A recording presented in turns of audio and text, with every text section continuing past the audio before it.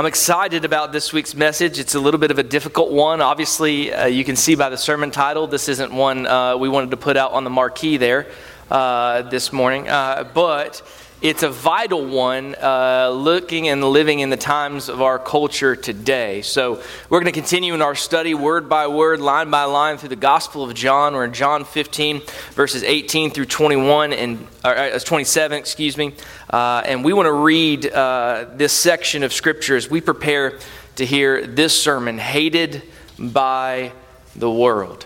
So if you found your place in John 15, verse 18, would you join me for the honor of reading, for standing to read God's Word as we are acknowledging that this is God speaking to us, His people. Can you just sit back and think about what a wonderful thing that is? That the God of the universe, the God that spoke the universe into existence would speak, would even dare speak to us, sinful people. What a joy it is to have His Word this morning. John chapter 15, verse 18. This is Jesus speaking to His disciples, and this is what He says. He says, "If the world hates you, you know that it has hated me before it hated you. If you were of the world would love its own. But because you are not of the world, but I chose you out of the world, because of this the world hates you. Remember the word that I said to you, a slave is not greater than his master. If they persecuted me, they will also persecute you.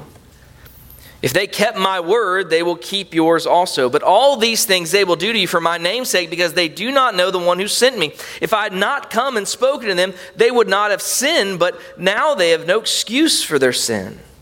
He who hates me hates my Father also. If I had not done among them the works which no one else did, they would not have sinned. But they have both seen and hated me and my Father as well. But they have done this to fulfill the word that is written in their law. They hated me without a cause.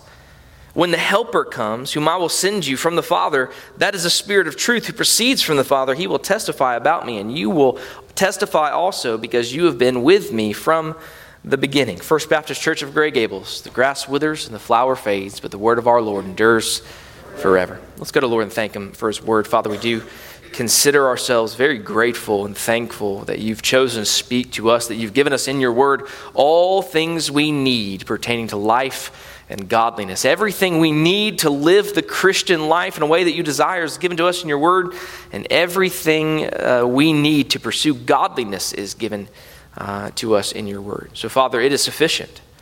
What we have here and what we've read here this morning, as difficult as it may be throughout the service to process the purpose of some of these things, Lord, it's sufficient to work Your will in us. We submit to its authority. We thank You for the gift of it. Lord, I pray for every soul here. If someone is here that belongs to this world system that Jesus was talking about, that, Lord, that today would be the day they turned from an enemy to a friend. Lord, for those of us who are friends of God, who are Your children, Lord, we pray that we would have direct insight into why this world system opposes You, and Lord, how we can guard against sin in such way. We love You, Jesus, and we thank You for Your word. It's in Your name we pray. Amen. Amen. Thank you. You may be seated. Well, you remember, it's been a while since we've been in the Gospel of John, but hopefully you remember that up to this point, Jesus has actually been speaking about His love for His disciples, and then He's been speaking about the love they ought to, because of His love, have for one another. So now, all of a sudden, He contrasts a whole bunch of sayings of love and the love they should have for one another with the hatred they will receive from the world. He's been talking about love, and now He moves to a subject of hatred. The hate of the world toward God and His people. He also begins to change the focus from the details about His coming departure to discussing what life is going to be like now that He goes to be with the Father. He's preparing them for what they're going to experience after He departs from this earth. He wants them to understand in no uncertain terms that they are going to travel a road of bitter persecution and hatred. And Jesus is telling them these things so that they won't be surprised when it starts to happen. He's warning them. In fact, they've already gotten a slight taste of it to this point already, but it's already going to come with a full court press when Jesus leaves this earth. Let me ask you, fellow Christians, are you ever surprised by the degree of hatred that this world has towards Jesus and his followers? You know, we shouldn't be surprised. The same John who wrote the gospel we've been studying, he wrote this in his first epistle in 1 John chapter 3, verse 13. He says, "Do not be surprised, brethren, if the world hates you." He says, don't be surprised. See, this hatred that the world has for Jesus and for his disciples, it's nothing new. It's certainly nothing to be surprised at, and it's simply the way things have been since the fall of man in Genesis chapter 3, and they will continue to be that way even until the end of the age. Friends, this is our path. So we shouldn't think it's strange when we hear about others being persecuted or when we ourselves are persecuted for clinging to Jesus. So we need to pay close attention to the instruction that Jesus provides us from there. I thought about adding some illustrations about the world's hatred for Jesus, and I think I don't need to do that. I think, first of all, it seems often Western of us to think that our persecution of insults is actual persecution when many are dying for the faith. But I think that's actually, in somewhat of a degree, a mark on us. Because I think in Western society, more than any other society, we desire to be like the world. We've failed the prosperity test. See, in Western society, we've been blessed with many gifts and many graces and many what is actually blessings, but we've taken so advantage of those blessings and found them to be our God that we think if we lose Twitter followers or Facebook friends that we're being persecuted for the gospel's sake. Friends, that's not the case. And yet, Jesus is clear. If you follow him, it ought to cost you something. Amen. And I'm afraid in the American church today, the fact of the matter is, it really has cost us nothing to follow Jesus. And I think if that's the truth, I got to at least ask myself, as I have this week, if it's really cost me nothing to follow Jesus, is that because of the culture? Or is it because of me refusing to take a stand for Jesus when I've had an opportunity? That's where I want us to live today. I want us to do this. I want us to doctrinally, I want us to have an understanding of why the world system hates Jesus. I want us to know that that's the case, and I want us to know why that's the case so that we won't be surprised when it comes. We won't be surprised when we hear. But then I want to give us some practical application and some challenges. Because a lot of this, if we talk about the world's hatred for Jesus and his people, you may not be experiencing any of this. And if that's the case, I've got to wonder, where have you taken a stand in Christianity?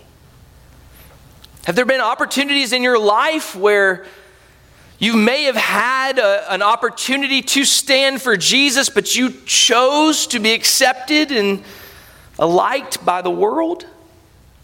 I wonder if that's the case for you. So that's our goal this morning. And in verses 18 through 25, what we see is we're given 3 reasons as to why the world hates Jesus and his followers. So let's build this doctrine first, and then we'll get to some practical application that hopefully be encouragement to us at the end of the service. And the first reason we will consider on why the world hates Jesus and his followers is this. The world hates Jesus and his followers because we are not of the world.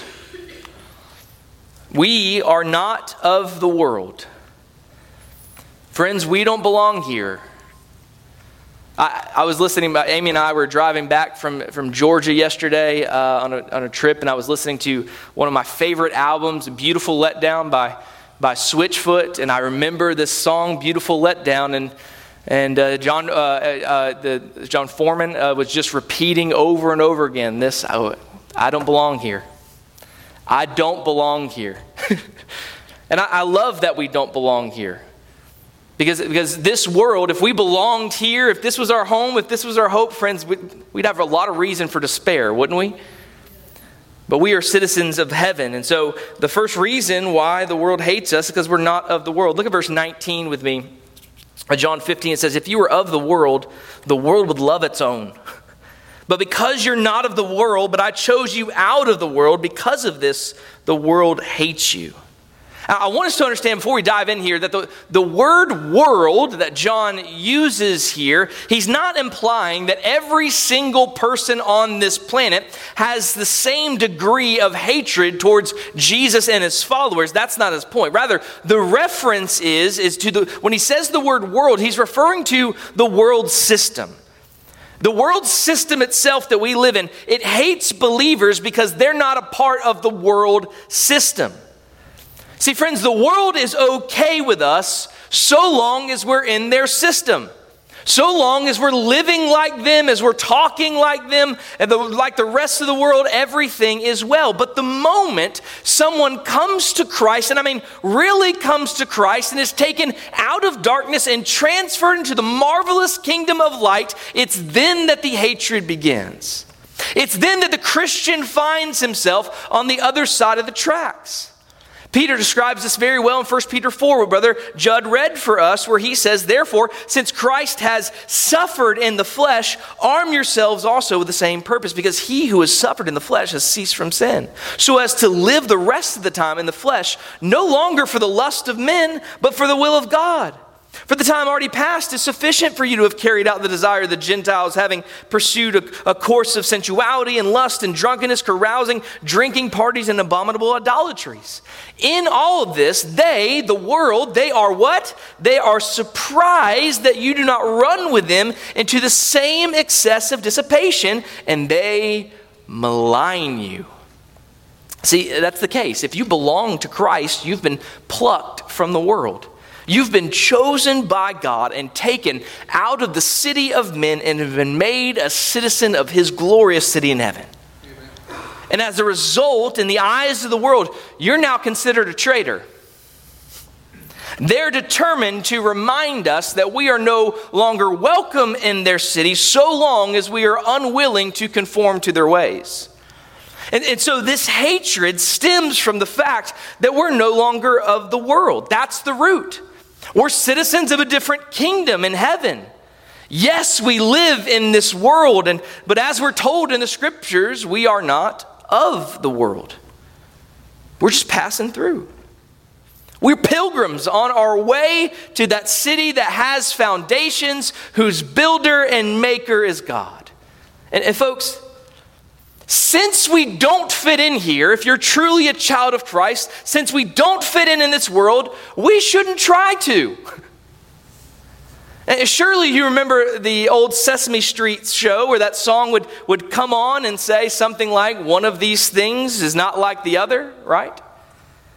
How obvious is it, even to little children, to recognize that things aren't similar to one another? They don't belong together.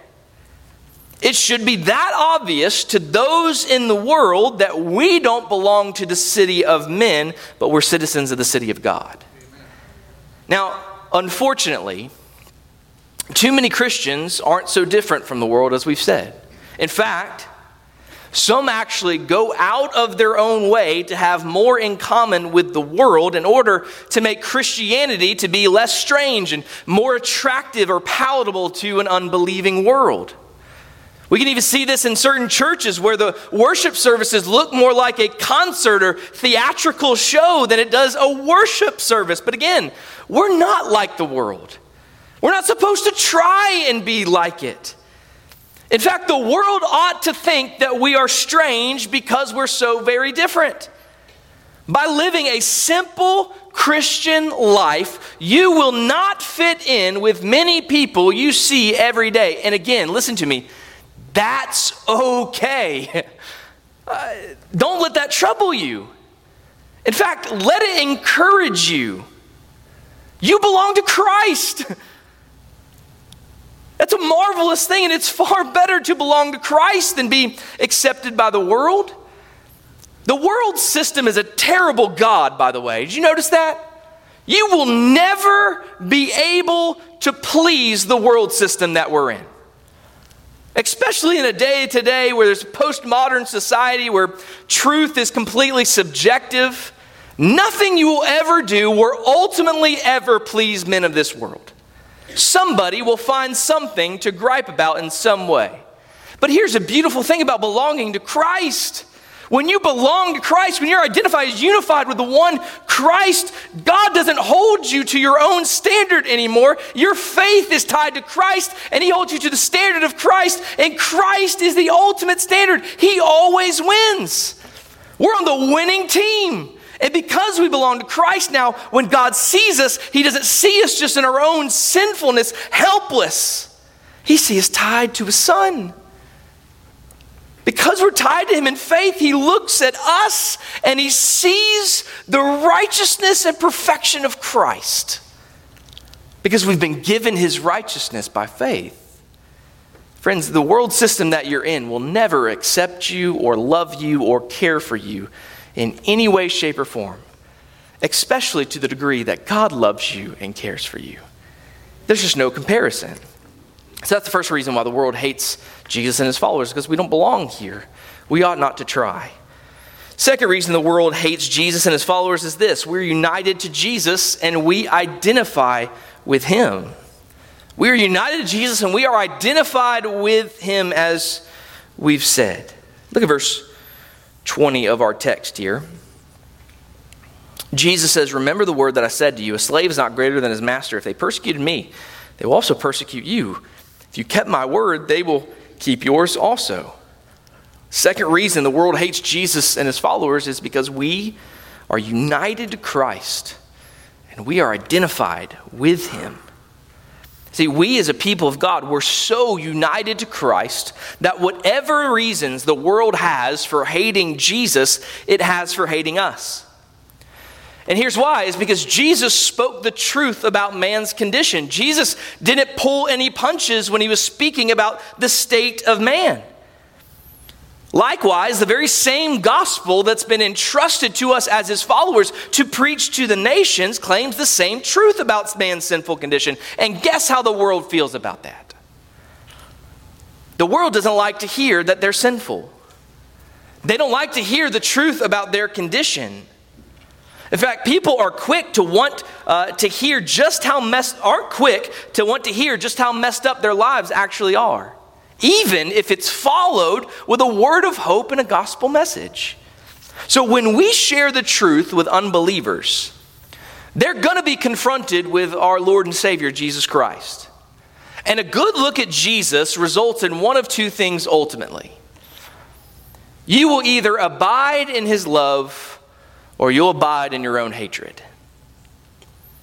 You either have abiding love for Christ that He's given you, or abided hatred that your flesh gives. That's what everybody is confronted with every time they're confronted with Jesus. You're going to either become somebody who abides in His love or abides in your hatred towards Him. That hatred or love towards Jesus also then extends to His disciples, those who are sharing His message. But you know what's interesting to note? Is how the world is able to discern between those who are truly Christians and sharing the true gospel and those who are imposters. See, the world system we're in, it gets along pretty well with imposters. Those who are peddling a false gospel. The world's okay with somebody who just wants to be a moralist. But friends, we need to remember as a people of God that Jesus tells us that moralism isn't what Christianity is all about. Christ tells us that our good works before His eyes are filthy rags apart from Jesus Christ. Christ tells the truth about who we are and what we absolutely, truly need. He reveals to us our sinful condition of our souls, and He offers us the free gift of His grace with no strings attached. And that sort of gospel message is offensive. See, friends, unbelievers can tolerate Jesus so long as He's stripped of His real identity. They'll tolerate a false Jesus. But if Jesus' true followers claim the real Christ, the Christ of the Scriptures, it's then that the hatred of the world comes to bear. See, the sad reality is that the Jesus that many people believe in today is a Jesus that everybody can like. He's a non-offensive Jesus. and he's been shaped into the image of man's imagination. Who doesn't like a Santa Claus figure in their minds? A genie who's there to grant your wishes when you're upset. Somebody who's just going to be jolly and nice to you, give you whatever you want, who's not going to impact any way that you live. Anybody can make their own version up of Jesus and feel right at home in the world system, never suffering an ounce of persecution. However, friends, if we're serving and teaching and preaching the true Christ, the true Jesus as he is disclosed to us in his word, there can be no doubt that we will not be welcomed by the world with open arms. The Apostle Paul describes the difference in 2 Corinthians chapter 2, verses 14 through 16. He says this. He said, "But thanks be to God, who always leads us in triumph in Christ and manifests through us the sweet aroma of the knowledge of him in every place. For we are a fragrance of Christ to God among those things who are being saved and among those who are perishing. To the one, an aroma from death to death, to the other, an aroma from life to life." You see, friends, your life has a stench about it. And I'm not talking just to those of you who didn't shower this morning, right? Your life has an aroma about it. If you belong to Jesus, then you are so united to him that there is even a sense in which you smell like Jesus. People can tell that you are a Christian. Now listen, that aroma that you carry, it's a wonderful fragrance to those whom Christ is drawing to himself or has already drawn to himself.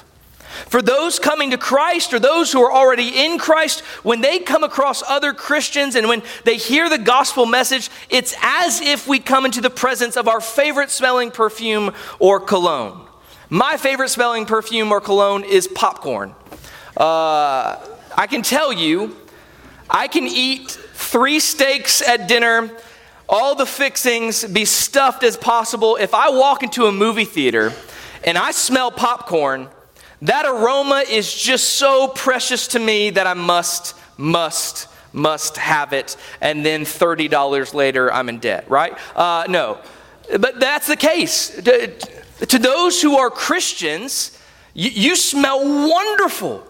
Your aroma, your spirit about you, it just permeates Christ, and they love it or they're intrigued by it. They find it interesting. But friends, that's not always the case, because at the same time, that same fragrance also carries with it the stench of death. It all depends on the spiritual condition of the one smelling the fragrance. To those who are perishing, it's the stench of death. And the world doesn't like to think about death, much less to have to smell it. And so the second reason that you're hated by the world is because you identify with Christ. You belong to him. You're united with him. If they hate Jesus, they'll hate you as well. The third reason why the world hates Jesus and us is this. It's because they don't know God. The third reason the world hates Jesus and us is that they don't know God. They're ignorant of him. Look at verses 21 through 25 of our text this morning. It says, "But all these things they will do to you for my name's sake, because they do not know the one who sent me. If I had come and spoken to them, they would not have sinned, but now they have no excuse for their sin. He who hates me hates my Father also. If I had not done among them the works which no one else did, they would not have sinned. But now they have both seen and hated me and my Father as well. But they have done this to fulfill the word that is written in their law. They hated me without cause." The reason the world hates Jesus and his followers is because they don't know God. Now listen, of course, many people think they know God. Right? They speak about God. They go to various places of worship. They call God by various names. But in the end, if they don't know the God of the Scriptures as he's been revealed in Jesus Christ, then they really don't know God. In fact, there are millions of people in this world today who even call themselves Christians who are ignorant of the true God. People who, when they're asked by pollsters, are more than happy to say they believe in God, but who neither know God or walk in God's ways. People who are members of a church but don't ever feel the need to go worship. Many of these people say they believe in God, but they don't.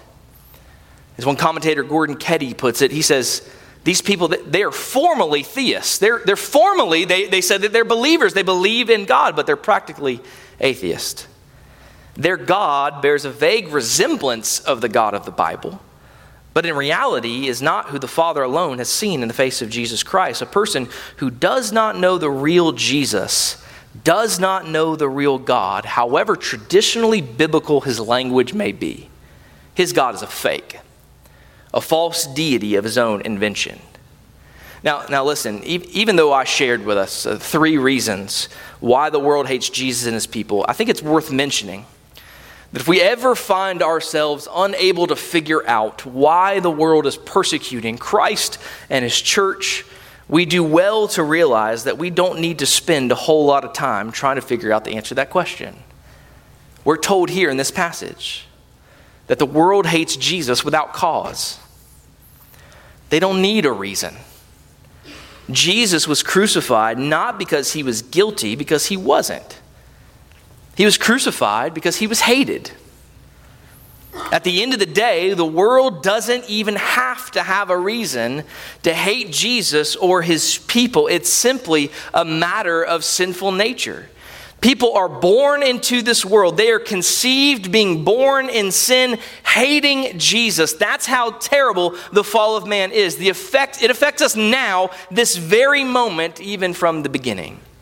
In fact, this is one of the most striking things about the world's hatred of Jesus, and is an extension, their hatred of his followers. They don't have to have a reason to hate you. See, their hatred isn't based on reasoning or logic, at least not all the time. Their hatred is rooted in their sinful nature. It's rooted in their sin. Look at verses 26 through 27. We'll close quickly here, because there's hope in the midst of this. Look at this in this final 2 verses. Jesus says, when the Helper comes, whom I'll send to you from the Father, that is the Spirit of truth who proceeds from the Father, he will testify about me. And you will testify also, because you have been with me from the beginning. I want you to understand something, church family. We will be persecuted if we follow Christ. We will be persecuted. It's a sure thing. Paul says in no uncertain terms in 2 Timothy chapter 3, verse 12, indeed, all who desire to live godly in Christ Jesus will be persecuted. And we could just even use reasoning to say, okay, well then if someone's not being persecuted, then that obviously would mean that they don't desire to live a godly life. And what do we know about a Christian? A Christian, at least in the ultimate sense, desires to live a godly life. So for the true believer, persecution isn't a matter of if, it's a matter of when. You'll be persecuted at work, at school, in your neighborhood, in your families, and all kinds of other places and ways. The question is, when we're faced with persecution, what will we do? What will be our response? Because some people just can't deal with it. Some will wither away and eventually leave the faith because of persecution. And those who respond in this way, remember, they of course prove that they were never really of the faith to begin with. Because all who truly are in Christ will persevere to the end. But we're told in this passage that the Holy Spirit himself will be our help. One of the most powerful resources for the believer that we have in the midst of persecution and times of difficulty is the presence and ministry of the Holy Spirit. You remember we looked at that not too long ago, the Paraclete. The Holy Spirit represents Jesus' presence in the believer, and when the world strikes out against a believer, we know that in essence they are striking out to Christ in us. Remember the example of Saul before he was converted and became the Apostle Paul? He was violently persecuting all those who were following Jesus. He hated Jesus and he hated all of his disciples. That's why he persecuted them. And when he was on the road to Damascus, what happened? Jesus struck him down off his horse and blinded him. And do you recall what Jesus said to Saul? He said, Saul, Saul, why are you persecuting not them, not Christians, not my followers, not Christ's followers. He says, Saul, Saul, why are you persecuting me? Do you understand the gravity of that? In Saul's attacks against Christ followers, Jesus sees it as an attack against him. We are so united to Jesus that when someone persecutes one of us, it's the same thing as them attacking Jesus himself. And friends, that's bad news for them because Jesus is our defender. He's our avenger. So they have trouble coming if they don't have the same experience Paul did and are converted by it. All of that to say that the day will come when the Lord will take his vengeance upon his and our enemies. The day is coming when every last enemy of God who is not turned to Jesus in grace and salvation will be held accountable for every evil thought and every evil deed committed against Jesus and one of his followers. Every one of them will be brought into subjection under him, and they will be crushed by his wrath. They will be made to drink from the cup of woe, and they'll be forced to drink every single drop of the bottomless cup of the wrath of God. But for us in Jesus, for us in Christ, Jesus has taken that cup for us. Every one of us at one point of our lives were enemies and haters of God, just like the rest. But friends, because of his grace toward us, he took that cup and drank it on our behalf. Brothers and sisters, we need to be aware that there's never such a thing as cheap grace. Following Christ is costly. It will cost you something to follow Jesus. So, scenario, if persecution should arise in the United States of America, let me just ask you something. What are you going to do? I think it's safe to say that if it became illegal for Christians to gather for worship, many churches in our land would lose a great percentage of their membership. Many wouldn't even bother trying to gather in private meetings because to them, well, it wouldn't be worth the risk of going to prison. And friends, let me just be honest. The truth of that fact can be seen in the many who are not willing to go to church for all kinds of simple, easy reasons. But should Christianity ever become illegal, the question in my mind is whether or not there would be enough evidence against me for my arrest and for the verdict of being guilty as charged. Will there be enough evidence, if Christianity becomes illegal, to use against you to hold you guilty? We can only pray that it would by God's grace. See, friends, whether we recognize it or not, it's actually a blessing to be persecuted for the sake of righteousness, for the sake of Christ. It's a blessing and a gift. Philippians chapter 1, verse 29. I don't know if you've ever appreciated all the inheritances we receive from our Savior, but this is one we ought to hold dear. Philippians 1 says, "For to you it's been granted for Christ's sake, not only to believe in him, but also to suffer for his sake." Matthew chapter 5, 11 and 12 says, "Blessed are you when people insult you and persecute you and falsely say all kinds of evil against you because of me. Rejoice and be glad. For your reward in heaven is great, for in the same way they persecuted the prophets who were before you." You also recall one of my favorite stories in the book of Acts. In Acts chapter 4, the apostles were commanded by the authorities to stop speaking the name of Jesus. Commanded to stop it, no longer say his name. But what do? They say we must obey God rather than men. And you know what happens in Acts 5? After being mercilessly beaten for disobeying the authorities, speaking about Jesus, we're told in this verse, so they went on their way from the presence of the council, rejoicing that they'd been considered worthy to suffer shame for his name. As we conclude, I want to bring a couple of things for us to think of in light of what we hear so far, because I want us to guard against a couple things here, okay? First, I want you to guard against self-righteousness. These aren't in your notes, but you can jot these down. I want you to guard against self-righteousness. The purpose of hearing about the hatred of the world and hearing about the enemies that persecute us is not so you can stand on a pedestal and say, look at all the terrible people around me. I'm glad I'm so great. Friends, if it were not for the grace of Christ Jesus, you'd be right there with him. In fact, you were born a hater of God. You were born an enemy of God. But God in his merciful grace changed your heart to believe in him and call you friend.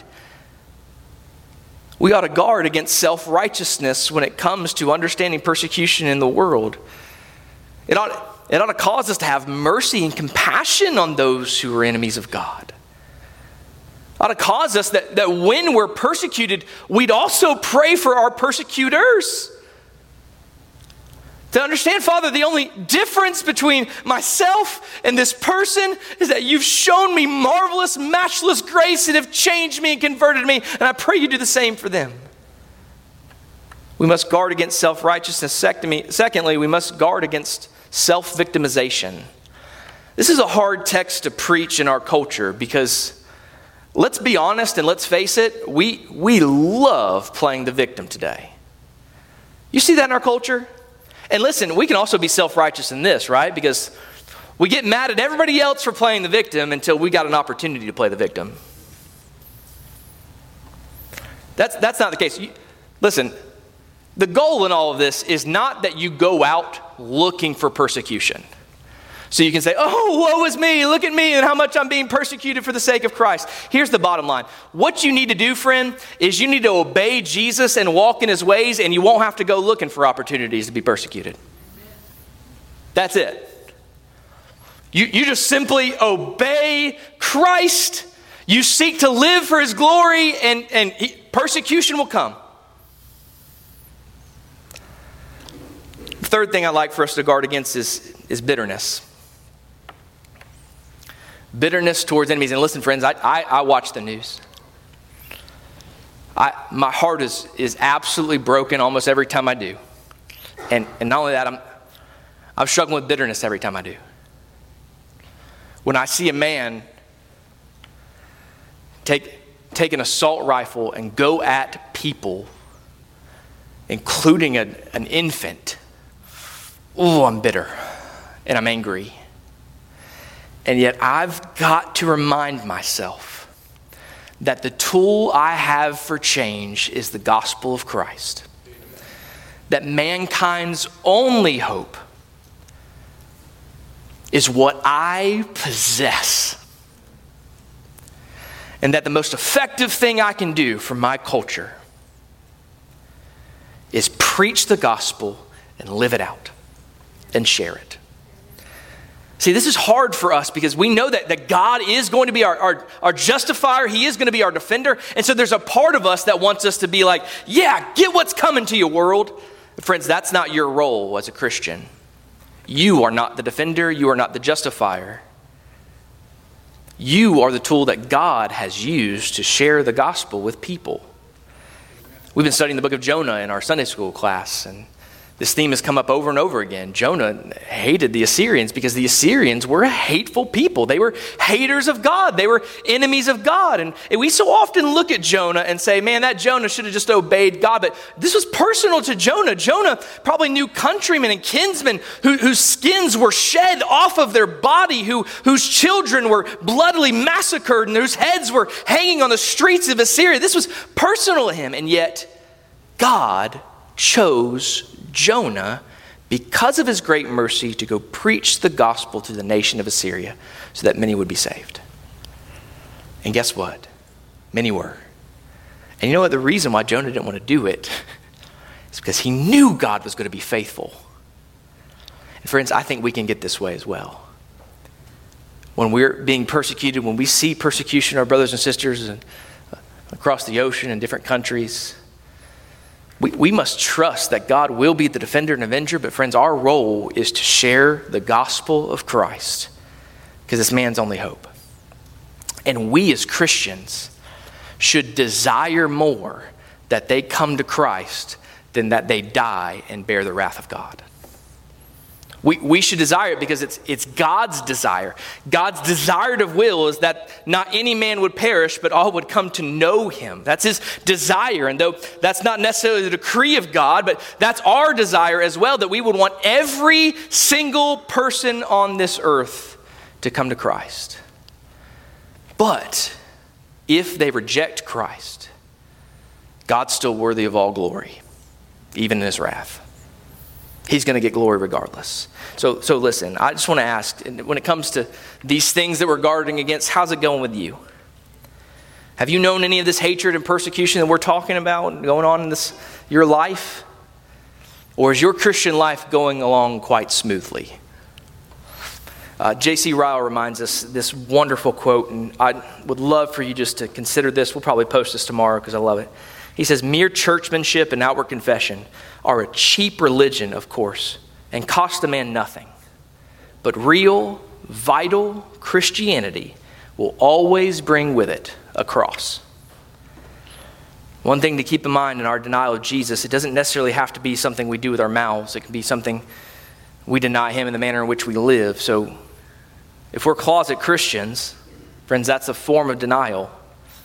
Remember, we're supposed to be witnesses of God's work in our lives. We are not to be a lamp hidden under a bushel or a basket. We are to be a people who do good works openly, that they may glorify our Father who is in heaven. And at the same time, just because we're being persecuted doesn't necessarily mean the Lord's pleased with us.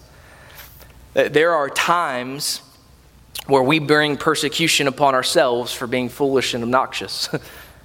And so I want to leave you with this. Friends, the only life we can ever live that's pleasing to the Lord is a life in which we're constantly looking to God for the grace to live our lives following the way of our Savior. A life that demonstrates humility and love, grace and mercy, holiness and justice, goodness and truth. A life in which Jesus is truly known to live in and through us. That is a life we ought to strive to live because that's a life that pleases the Lord. My prayer is that he grant us the grace to live in this life, even now, this very moment. Amen. Please join your hearts with me in prayer. Father, we've considered wonderful things from your word. Lord, even hard things, difficult things. Lord, we trust you with the truth that you've given us. Lord, that we know and believe you're using the truth preached and proclaimed for your word to bring us into Christ's likeness. Lord, I pray, Lord, as you've stirred my heart this week to ask me what it's really cost me to follow Jesus, Lord, that if persecution came tomorrow and it's illegal in this country to worship the Lord, I pray that everyone in here would have enough evidence to be declared guilty of being a Christian. Lord, help us guard against self-righteousness here. Help us guard against self-victimization and against bitterness as we understand what our role is in life. And Lord, we are to live lives that are pleasing unto you, lives filled with grace and mercy. So, Father, we would be gospel bearers. We would be gospel sharers. And Lord, we be ones who have the tools of change in our hands and our hearts and our mouths. Father, declare to the nations your goodness and truth. Lord, as we come to our time in reflection of worship, we pray that as we sing, you would remind us of your goodness, your faith, and your justice. And Lord, our hearts would be encouraged. We pray all this in Jesus' name. Amen.